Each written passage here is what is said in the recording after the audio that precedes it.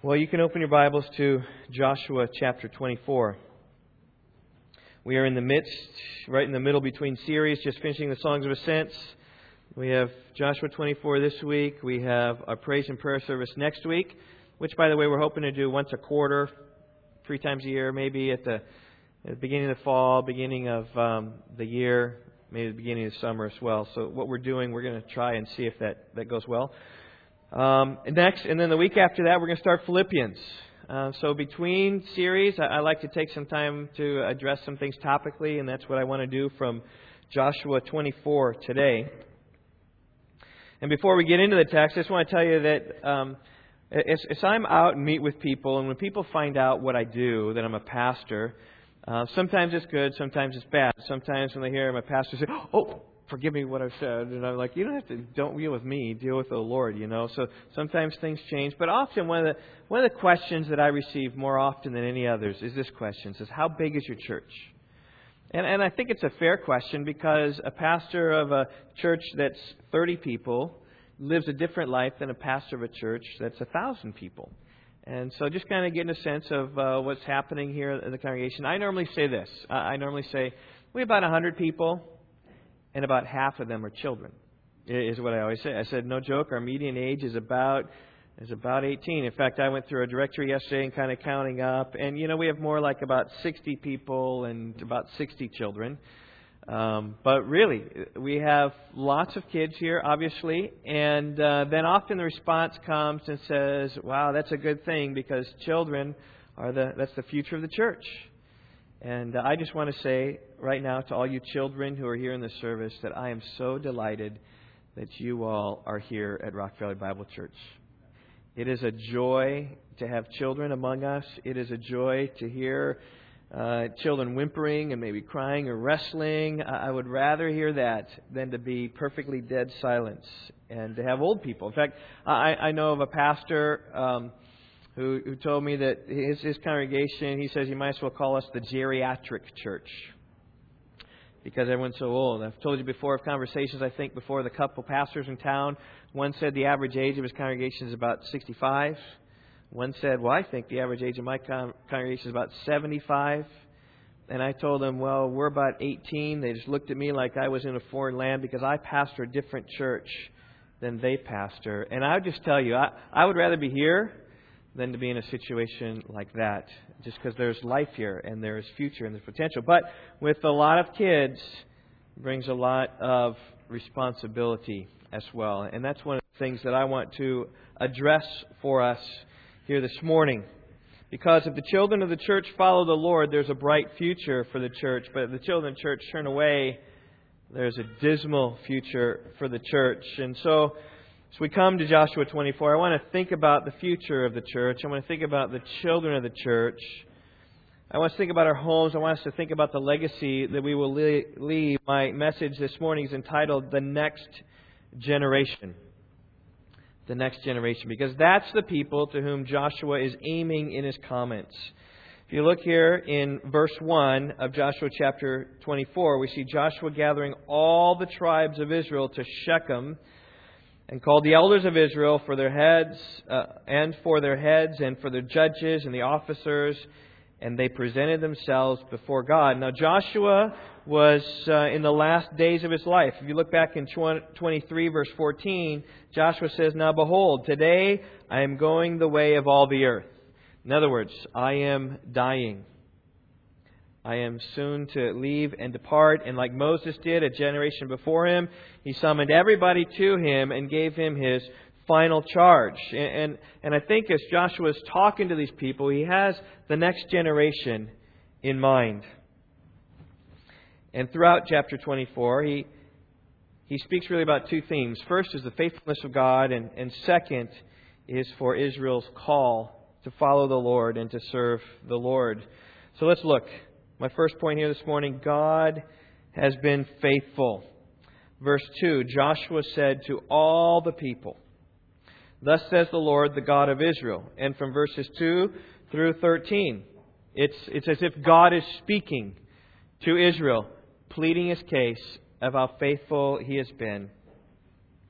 Thus says the Lord, the God of Israel, From ancient times your father lived beyond the river, namely Terah, the father of Abraham, and the father of Nahor, and they served other gods. Then I took your father Abraham from beyond the river, and led him through all the land of Canaan, and multiplied his descendants, and gave him Isaac. And to Isaac I gave Jacob and Esau, and to Esau I gave Mount Seir to possess it. But Jacob and his sons went down to Egypt. Then I sent Moses and Aaron, and I plagued Egypt by what I did in its midst. And afterwards I brought you out. I brought your fathers out of Egypt. And you came to the sea.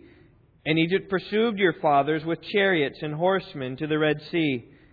And when they cried out to the Lord, He put darkness between you and the Egyptians, and brought the sea upon them and covered them. And your own eyes saw what I did in Egypt.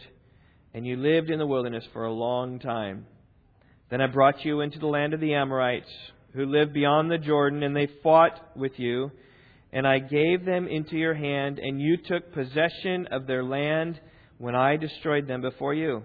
Then Balak, the son of Zippor, king of Moab, arose and fought against Israel. And he sent and summoned Balaam, the son of Beor, to curse you. But I was not willing to listen to Balaam, so he had to bless you.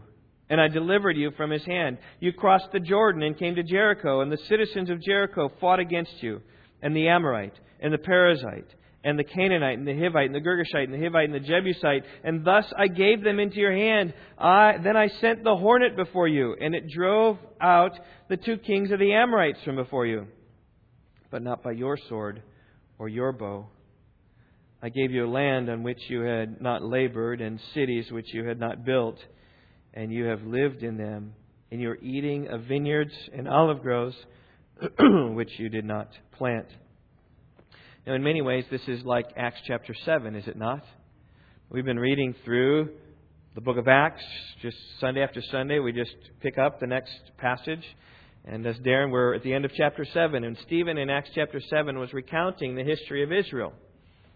And in fact, I remember several weeks ago, we were reading through this passage in family worship. I just said, hey, this sounds like a lot like Acts chapter 7, doesn't it? And it does, because it goes through the history of Israel. But there's a big difference. Because when Stephen was preaching, he was talking about the history of Israel from our perspective and how often we rebelled against the Lord. But here in Joshua 24, we see God telling Israel of Israel's history and how faithful God had been to Israel. He begins with Israel's history at the beginning. The history of Israel began with Abraham. But he began it not in the land of Palestine, but he began it in Ur of the Chaldeans. Considering back when God called Abraham. Abraham's family wasn't godly by any means. Verse 2 says that they served other gods. According to Jewish tradition, Abraham's father was an idol maker. He's actually making idols and selling them. But God was merciful and showed grace to Abraham. He said to him, Genesis 12, "Go forth from your country and from your relatives and from your father's house to the land which I will show you. And I will make you a great nation, and I will bless you and make your name great, and so you will be a blessing. And I will bless those who bless you, and the one who curses you I will curse. And in you all the families of the earth will be blessed." And God was faithful to that promise. He took Abram out of the land of the Chaldeans, brought him in to the promised land. And although he dwelt in tents, he got to see and taste the land where he was going to be. He gave him a son, which was the precursor to a great nation. By the time Joshua was speaking, this one man, Abraham, had 1 million descendants. Perhaps, it's our best estimate, maybe a couple million. He gave him Isaac, and over the course of time, he gave him Jacob. And when there was a famine in the land, God rescued them from the famine. He did it in a miraculous way. You remember how He sent Joseph ahead before? He didn't really send it. He had the brothers deceive and sell him off to a band of traveling Ishmaelites. He was sold into slavery. But eventually, he got Pharaoh's eye and interpreted a dream and became vice-regent in all of Egypt. Joseph held all the world's food in his power, so that when there was a famine and the people came up to see him and Jacob's sons came up, he delivered Jacob's sons. That's how God did it. He sent Joseph ahead of them. He not only provided with food, but a place to stay. They dwelt in Egypt in the land of Goshen. God was faithful to His people. And when the sons of Israel began to multiply in Egypt, and when a new king arose over Egypt who didn't know Joseph, the people of Israel were enslaved by Egypt. But again, God rescued His people. That's the story of the Bible. God is always redeeming His people, and He did so in a stunning way. He sent 10 plagues upon Egypt to display His power and make a mockery of the Egyptians. I love how verse 5 says it. What does it say? Then I sent Moses and Aaron, and I what? Are you looking there? Verse 5. And I plagued Egypt. Right? I tormented them. I overwhelmed them. I was the thorn in their side. And eventually they let you go. But God's tormenting of the Egyptians didn't merely end with the 10th plague and the death of the firstborn. God hardened their heart so that Pharaoh commanded the army to chase after them. And God delivered Israel through the Red Sea, as verse 6 says. And God brought the sea upon the Egyptians, according to verse 7. Drowned them all, just showing His power. God was faithful to His people to rescue them. And even when they wandered in the wilderness, God was faithful to His people. He gave the Amorites into their hands. He gave the people of Moab into their hands. He gave Jericho into their hands. They came into the promised land. According to verse 11, we see that He gave the Amorite, the Perizzite, the Canaanite, the Hittite, the Girgashite, the Hivite, and the Jebusite all into the hands of the people of Israel. God was good to them. And look at verse 13, how good God was to Israel. It says this, I gave you a land on which you had not labored, and cities which you had not built, and you have lived in them, and you're eating of the vineyards and the olive groves which you did not plant. Here they were in the land of promise, gleaning from the land, right? Eating of the trees and the vines and the olive groves they didn't plant, and living in houses that they didn't build, because God let them plunder the people of the land. How merciful and how gracious God has been to Israel. God has been faithful. But God's faithfulness didn't merely end with the Israelites. It's extended to us today. All of us who believe in the Lord Jesus Christ know of God's faithfulness.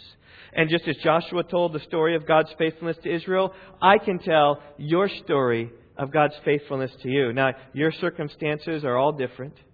I don't know the individual circumstances of all your life. I know your circumstances of many of your lives.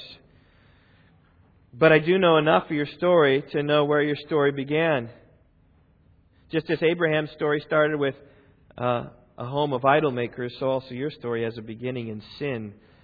Paul tells us that we were dead in our trespasses and sins. He speaks about how we lived in the lust of the flesh, indulging the desires of the mind, and were by nature children of wrath. Ephesians 2, 1 through 3. And because of our sin, God's wrath was upon us. But God was faithful to us, and He didn't let us just in our sin. Instead, He loved us instead. God demonstrates His own love toward us, and that while we were yet sinners, Christ died for us. And that's our story. Upon the cross, Jesus Christ paid the penalty for our sin. But all of your story goes something like this, that I was dead in my sin, but God brought someone along to tell me of a Savior. He brought someone along to tell me what Jesus did on the cross. He brought me someone along to tell me that if I but believe in Jesus, my sins can be forgiven. And for many of you, God opened your eyes mercifully and graciously to the glories of Jesus, and you believed, and you're saved from your sin, not by your own works, but it says in 1 Corinthians 1:30, by His doing you're in Christ Jesus. And now your story is that you can look forward to glory someday in heaven. Am I describing you? Has God been faithful to you in those ways? I trust that's your heart. I know many of you here in this room have heard your testimonies. That is your testimony of God's saving grace in your life. But listen, even if you're here this morning and not believing, God's been faithful to you as well. Because God has even brought you here, sustained you to this day, to even today hear the good news of Jesus, given you yet another opportunity to turn and repent. So I call you today, repent and believe and trust in the Lord. He's been faithful. Well, let's go back to our text. Joshua says the Lord has been faithful. And many of us can reflect upon our life about God's faithfulness. Secondly, he says this, so serve the Lord. Look at verse 14. Now therefore, fear the Lord and serve Him in sincerity and truth, and put away the gods which your fathers served beyond the river and in Egypt, and serve the Lord. I think Joshua is aiming for this generation. He's aiming for the generation to come. He's reminding them of God's faithfulness. Now He just calls them to serve the Lord. Twice in verse 14 the call comes. Serve Him in sincerity and truth. The end of verse 14, serve the Lord. Joshua is simply calling the people to seek the Lord. It means to serve the Lord. It means to seek Him, to worship Him, to obey Him, to cling to Him, to cry out to Him, to trust in Him, to love Him, to speak of Him.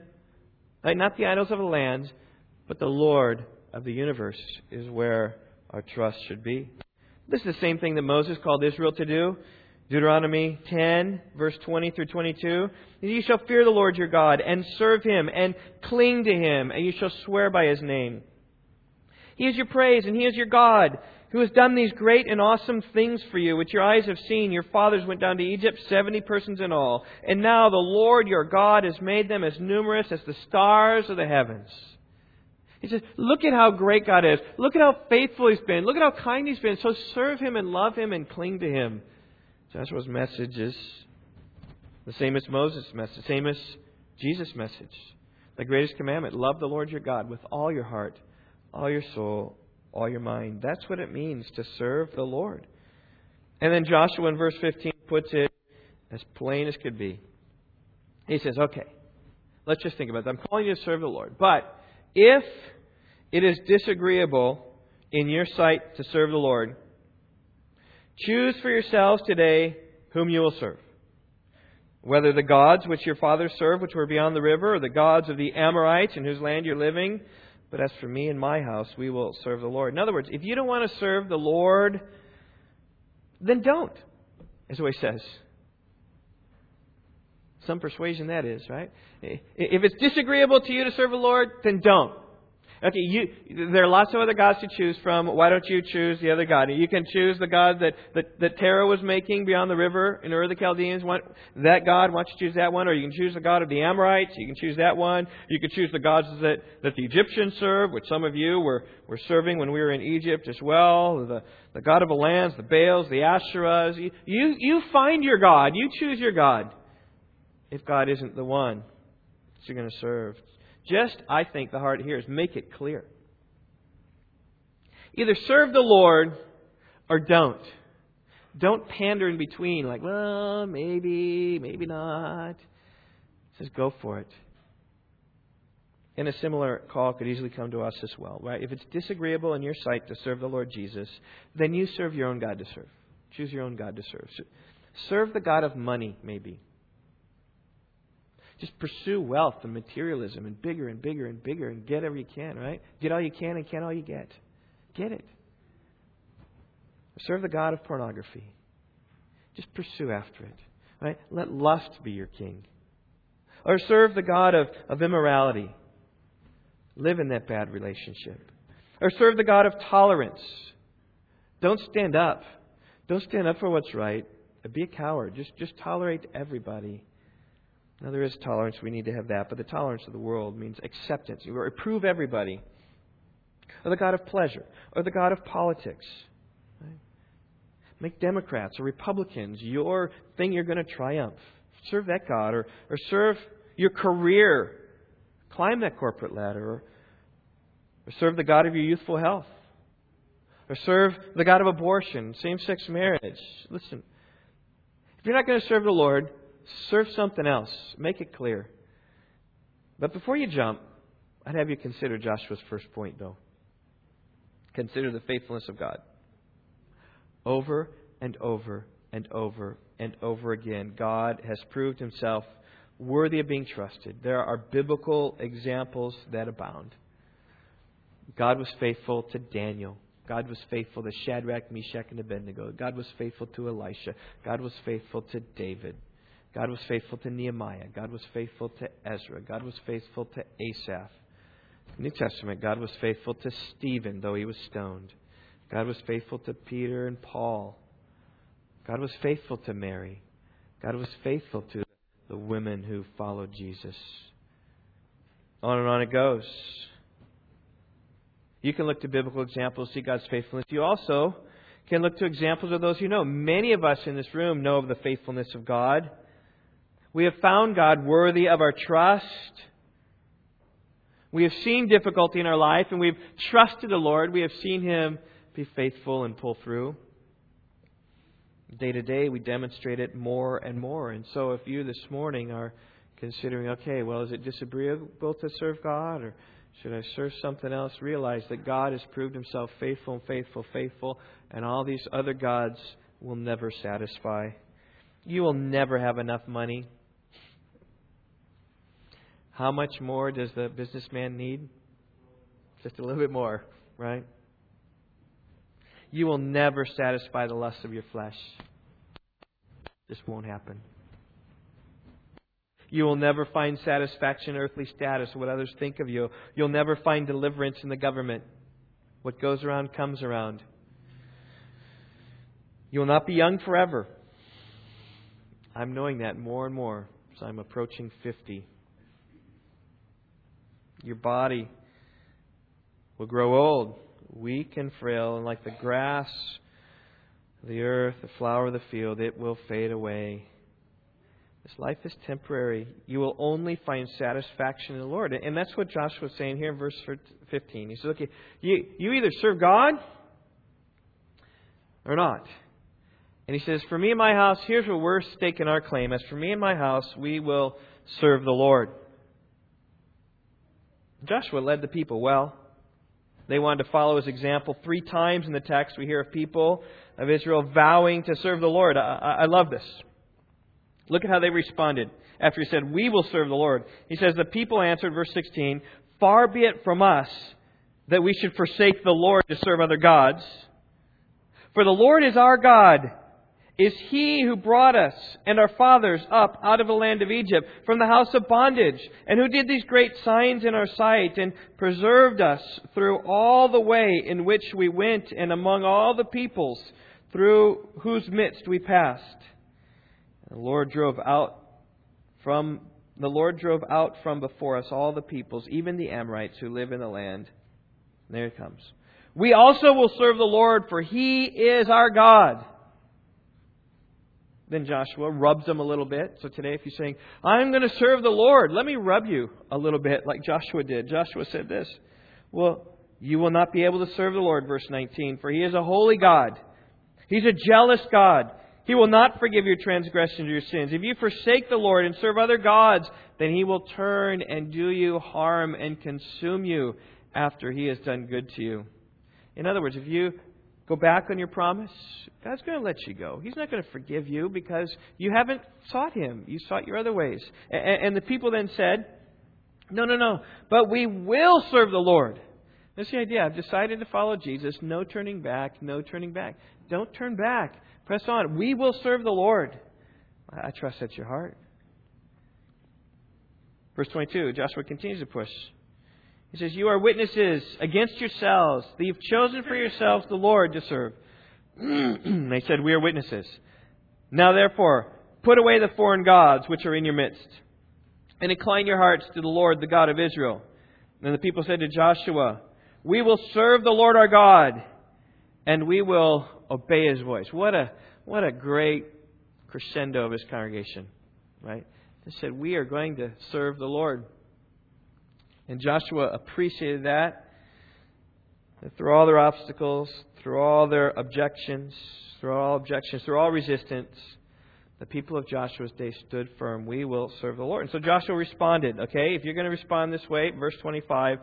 So Joshua made a covenant with the people that day and made for them a statute and an ordinance in Shechem. And Joshua wrote these words in the book of the law, and he took a large stone and set it up there under the yoke that was by the sanctuary of the Lord. And Joshua said to the people, behold, this stone shall be a witness against us, for it has heard all the words of the Lord, which He spoke to us. And thus it shall be a witness against you, so that you do not deny your God. Then Joshua dismissed the people, each to his inheritance. It's interesting. Yvonne and I, about 15 years ago, went to Israel, and we're in Shechem. And in Shechem, there is this large stone. It stands maybe 6 feet tall, maybe, as I remember. I don't know, 6 feet, 8 feet, 5 feet, something like that. It's about like this big, kind of goes up there like that. And many people think that this was the very stone that Joshua put up there. I don't know if it was or not, but the image was emblazed on my mind at least. And even it had its name. It's a witness in Hebrew is called Ed. That's what witness is in Hebrew. And so Yvonne and I affectionately called the stone Ed. In fact, if you read I think it's Deuteronomy 30 speaks about a similar stone. Joshua made this covenant. Now, I'm not going to make a covenant with you today. If you're saying, yes, I'm going to serve the Lord. But this morning, I'm going to give you another book. I gave you a book, I think it was 2 weeks ago, The Pastor's Wife. I know you haven't probably had time. Has anyone read that book yet? Some of you maybe. Okay, good. Good. Well, I may overwhelm you. This isn't every day at Rock Valley Bible Church, but sometimes we have this book. A few months ago, there's a great deal in this book, so I nabbed up a bunch of copies of it, thinking and kind of visiting a time. I just want to push this issue again for our congregation here. It's called Family Worship in the Christian Home, A Neglected Grace. Written by Jason Hilopoulos. He's an associate pastor with Kevin DeYoung. He's a pastor University Reformed Church, I think, in Lansing, Michigan, where my daughter is today, actually. It's kind of exciting. Going to Kevin DeYoung's church would be wonderful. But anyway, purchase a bunch of copies. After the service, will be on the table back there. You can take them, one per family, and I encourage you to take it and read it. It's a short book, a little more than 100 pages. Pages aren't big. I think you could read it in a few hours out loud. It's really pretty simple. It's not so difficult. Its aim is to promote family worship. And for those of you who've been around Rock Valley Bible Church, you know that this has been a common theme among us. You've heard the term, you know what I'm talking about. I'm just talking about worshiping the Lord in our homes. I'm talking about singing together, worshiping. I'm talking about reading the Scriptures together, learning from the Scriptures together. I'm talking about praying together. Other things come along with that, whether it's Bible memory, or whether that's some catechism you're working through, whether it maybe is an extended time of response to teaching of what's just been read, or maybe it's reading through some Christian book, or whatever. Family worship can happen in many ways, in many different forms, in many times. It can be early morning, it can be midday, it can be late at night, it can be long or it can be short, but just a time where the family gathers together to worship. Just as you worship the Lord in devotionals, just as you and God, and just as we worship the Lord corporately here, family worship is another place in which to worship the Lord. And this Sunday, I simply want to encourage you to practice this once again. Maybe you've heard about it before. Maybe you've tried it before. Maybe you've failed before. Maybe you've stopped. I want to encourage you this morning to start again, to give it another try. I believe it's that important. You know, we as a church can make some impact on the life of your children. But the major impact that will be made in the lives of your children spiritually will be done in the homes by all of you parents. And by the way, if you're living in an apartment with other people, without kids, you can still have family worship there, wherever you dwell. If you're just husband and wife at home, you still have family worship. But oftentimes, it's focused upon children. And I know as we think today about making an impact upon the lives of our children, the next generation, family worship, I believe, is one of the most crucial ways to make that known. And I'm simply calling you parents to do this. Make the reality of your profession flesh out somehow in your home. Joshua didn't say, but as for me and my house, we will serve the Lord for nothing. It's as if he said this. Okay, here it is. If it seems disagreeable to serve the Lord, you figure out what you're going to do. But as for me and my house, we're serving the Lord. And so here it was. I think he took up the gauntlet. He said, me, and I'm not sure if he consulted with Mrs. Joshua or not. I'm not sure. Or his kids. He said, you know what? I'm taking charge. And our house here, we are going to serve the Lord. And this call really comes to you fathers. comes to you to take up the gauntlet and say, as for me and my house, we are going to serve the Lord. And I just know from my house, our house, if I don't take the initiative, it doesn't happen. Because it's the way a home works. A father loves and leads. And if I don't lead in that area, then it doesn't happen. I just encourage you men to initiate family worship. Now, some of you, maybe husbands are unsaved. I just encourage you wives to do so. Do something. Ask your husband. This book, by the way, has some great counsel and advice to those who don't have unbelieving spouses, or to those whose spouses aren't really into it. Has counsel on single parents. Has counsel just some good ideas and some help for that as well about how to do that. But I think Joshua here, even in Joshua 24, is calling the men. I mean, look who he summoned. He summoned the elders, verse 1. He summoned their heads, their judges, and their officers. Like he summoned the leading men and just said, guys, what are you going to do? And Joshua and his wife and his children said, we're going to serve the Lord. We're going to seek the Lord, worship Him, obey Him, and love Him. And my hope and prayer this Sunday is that this book might just be the catalyst to help get you over the hump. Whereas before you've tried and failed and just kind of for discouragement, said, well, let's try again. And maybe this simple little book might help. Now, it's not that family worship is the end-all thing you need to do to serve the Lord. There's much more to serving the Lord and gathering your family on a daily basis to sing and read and pray together. There are attitudes that you pass along in your car as you drive, which have an implication in the future of your family and your kids and the next generation. There are values that you pass along at the dinner table as you sit and speak with your children. There is a heart that you pass on as you pray with your children before they go to bed at night. In fact, I read an article recently by Tim Challies. It was entitled this. This is just like, I think, 2 weeks ago. I almost put it in the Weekly Word, but I didn't want to steal my thunder. So it said this. The title was, When You Pray with Your Children, You're Teaching Your Children to Pray. Tim Challies says this, every night my girls want me to pray with them and for them. If I do not tuck them in at night, or if I forget to pray, when I do tuck them in, I can be sure that sooner or later I will hear feet coming down the stairs with the question, Daddy, will you pray with us? Sometimes I think they are expressing a good and heartfelt desire, and at other times I think they're merely being superstitious, as if bad dreams will plague them and every shadow will frighten them if I do not pray. Either way, I never refuse them. The other night I neglected to pray with them. It was the end of a long day. I had fulfilled my parenting duties, and I had gone off the clock. I wanted some me time, and then I heard the footsteps on the way down the stairs. I groaned inwardly, Daddy, you didn't pray with us. So I called them over and prayed with them, and it was a perfunctory prayer. It was lacking in enthusiasm and joy and confidence. I have shown more interest in taking out the trash, Tim Challies says. I then sent them back to bed and went back to what I was doing. It was just a little moment in the life of a normal family. And I woke up the next morning and spent some time reading in Philippians. Right there at the start of the letter, Paul tells the church how and why he's praying for them. Paul deliberately opens his prayer life in order to teach the church how they ought to pray. In his commentary, Dennis Johnson writes, how can we learn to pray? Instruction helps, but example is the key. We learn to pray by hearing other people's prayers. When I had spent a few minutes in the past, I went for a walk, and as I walked and prayed and walked, this thought struck me. When you pray with your children, you're teaching your children to pray.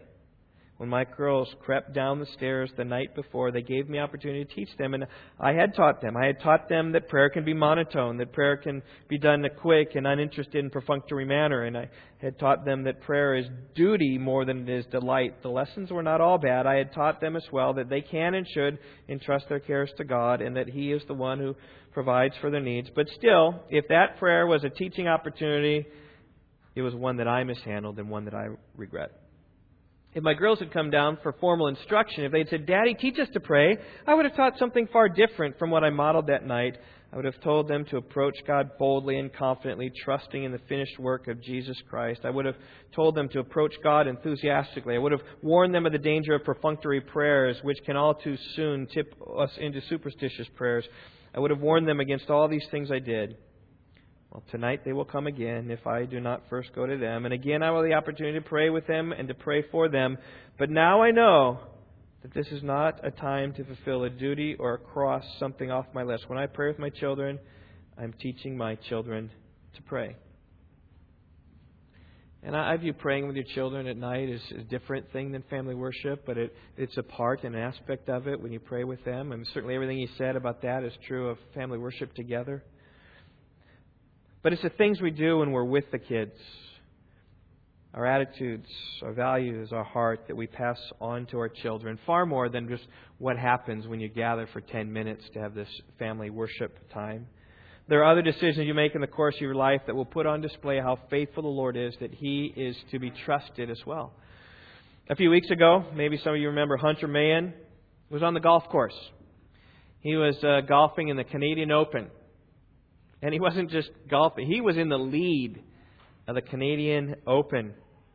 And he received a phone call while on the golf course that his wife had gone into labor some 3 weeks earlier.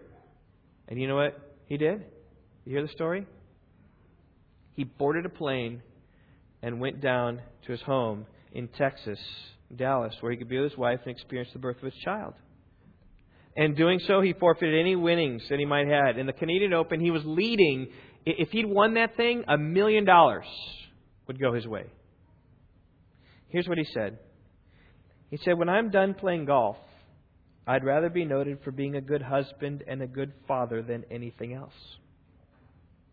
Those are little decisions that people make that will go with them a long time, that will influence kids different than a way of family worship. And so I'm not saying family worship is the only way. Okay, but I do believe that his decision will be told for years to come. Think about when he sits his child in his lap and says, I don't even know whether it's a boy or a girl, but sits Johnny, it says on his 5th birthday, he says, "Johnny, I remember when you were born, I was golfing and I was leading. That was going to be $1 million if I held that lead, but you're worth more than $1 million." I think Johnny will tell that story for years to come. I think it'll be far more valuable to their family than any $1 million could have been to their family. It's a good decision. So there are lots of things that shape your family's life, the shape of your spiritual lives for your children. But here's what I would argue, though. I would argue this, that family worship helps set the direction for everything else. That's what I would argue. Just as consistent Bible reading and a vibrant prayer life sets the direction for your walk with the Lord, and just as the manner in which the Word of God is treated in the pulpit sets a direction for a church, so also I would say that your time of worship together as a family sets the course for the spiritual lives of the next generation. And I commend to you the practice of family worship. Now, one of the things I really appreciate about this book is the spirit in which it was written. I mean, even the title says it. Family Worship in the Christian Home, a Neglected Grace. In other words, you're missing out. That's what he's saying. He says, there is this grace that's right here, and family worship is the path to get there. And if you're not doing family worship, you're missing out. And who wants to miss the party? That's the whole flavor of this book. It's not some obligation. It's not family worship. You must do it. It's family worship. It's the path to grace. And we all want joy, right? And he spells it out. And here again, I'm just going to read from this book and kind of tease you a little bit to maybe get you to read the book. If you don't read the book, here are some of the highlights and consider it summarized for you. But catch his spirit in this book. He says, this is a small and simple book, and I have a small and simple prayer to accompany it. It is my hope that the Lord will use this book to encourage you and your family to introduce family worship into your home or to persevere in it. And there is no better time than now for this time-tested and beneficial aspect of the Christian life to be revived. However, my hopes for revival of family worship are not meant to place a burdensome expectation on Christian homes. We all know well the sense of struggle and at times failure in leading our homes in worship. At the outset, I want to make it clear this book is not intended to heap guilt upon the shoulders of husbands and mothers and parents who struggle to lead their homes in family worship. My great challenge in writing this book was to do so in a way that would show the benefits of family worship, how important and beneficial it is for the Christian family, and yet would do so in a way that would not lead struggling husbands, fathers, and mothers to be weighed down by guilt. If this book increases guilt in the reader, then my prayer is it quickly goes out of print. Instead, I hope this book will be an encouragement to the reader to have true resolve to engage in family worship, but only by, in, through, and because of the grace of God. As we approach the subject of family worship, it is helpful to be reminded that it is nothing more than our response in the home to God's magnificent and infinite grace. It is by that grace that we gather together with the family members to delight in His excellent goodness and eternal glory. Family worship is not something we have to do. Our right standing before God is not impacted by whether we lead our families in worship or not. Christ has already accomplished all for our salvation. Rather, family worship, like other spiritual disciplines, becomes something we want to do. As the individual Christian, changed by God's grace, naturally begins to read the Bible, sing, pray, so the Christian family, impacted by the grace of God, will want to gather to read the Bible, sing, and pray. As all the Christian life is lived in grace, so we enjoy and pursue family worship by that same grace.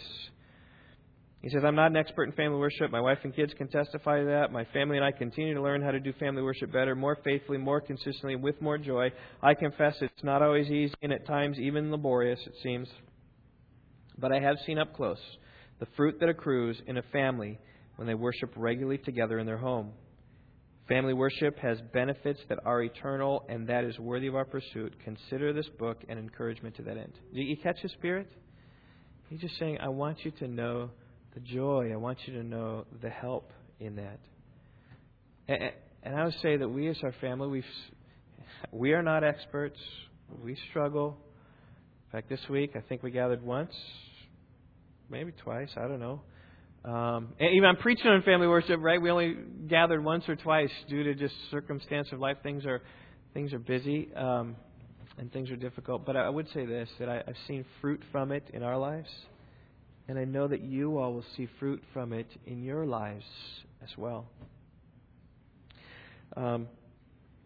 He is very practical and very open and honest. I appreciate what he said about singing. Humorous even. He says, for the vast majority of families, singing is initially the most awkward element of family worship. Most of us are not that excited about the voices we have been blessed with. And those around us aren't real sure we are a blessing either. And it is impossible to hide your voice when there are only 2, 3, or 4, 5 people in the room. But don't let the initial awkwardness and off-key notes deter you from singing praise together as a family. I thought we were decent at singing until we bought a new puppy. And that first night we did family worship in the same room as him, he began to howl. And I thought it was just the newness of the noise, but the following night he did the same thing. Listen, if we can continue to sing, though we make dogs cry out in pain, you can too, is what he says. It's not about sounding real nice, about just, we don't sing all the time. But it is about, hey, we sing together Sundays, we sing. In fact, Tina does a great job on the stuff for Sunday. You get the songs that we're going to sing every week. Come right there. You can print them out and sing them. Thanks, Tina. That's what it's for. It's for us to sing those songs so the kids come with more. Oh, I know that song because we've been singing it at home. We don't do that all the time, but that'd be a great thing. He's got some great practical helps. Chapter 7 is worth the price of the book. He just encourages us, find the best time. Find the best time for you and your family. Your circumstances might be different. I'm just pulling the headings.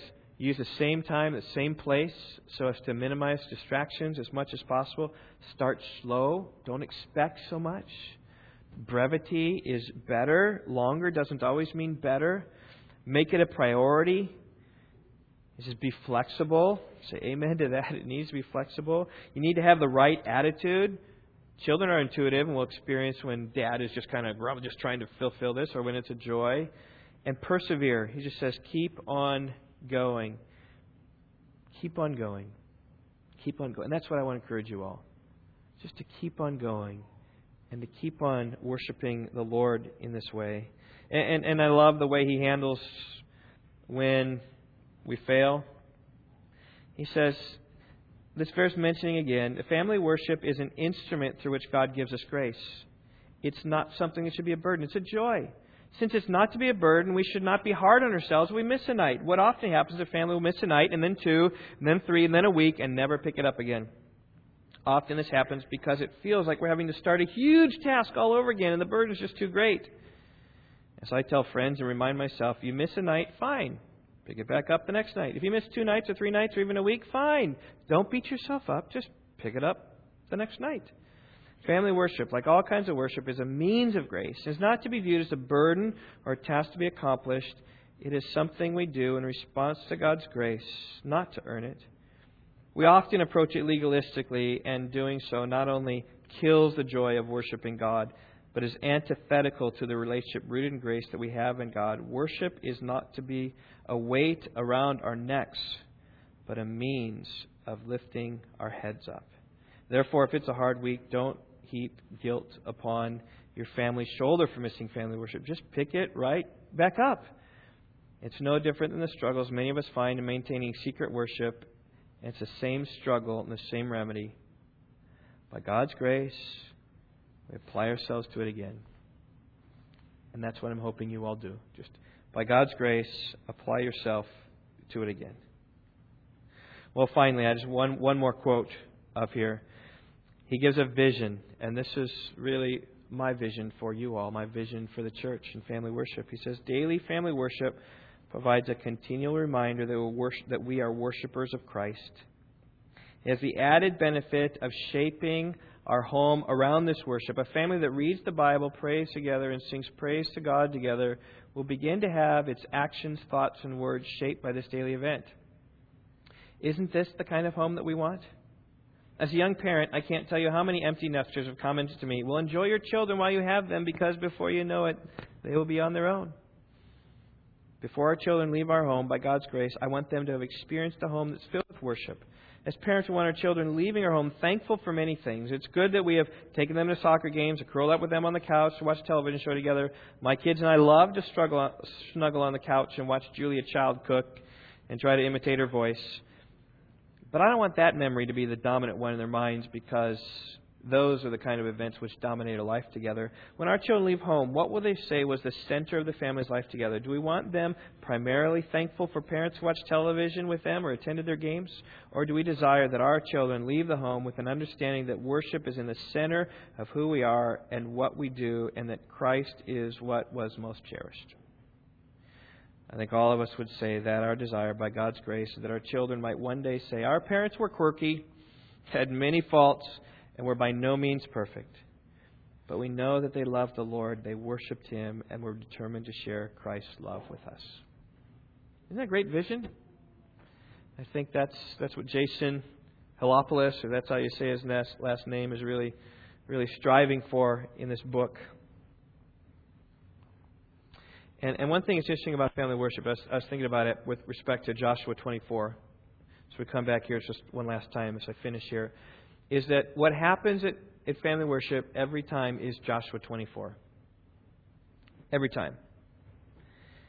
Is that when you read the Bible together, what ultimately strikes you?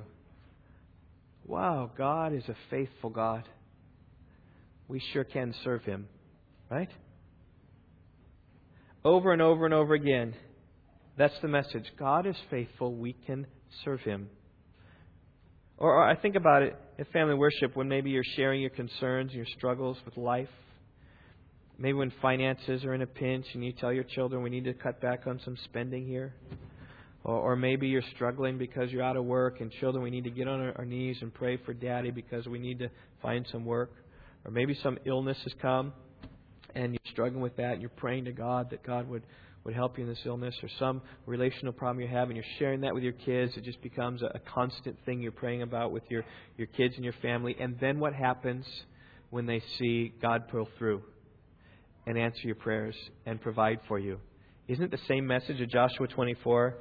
The Lord has been faithful, so let's serve the Lord. And that happens throughout family worship, when they see answers to prayer.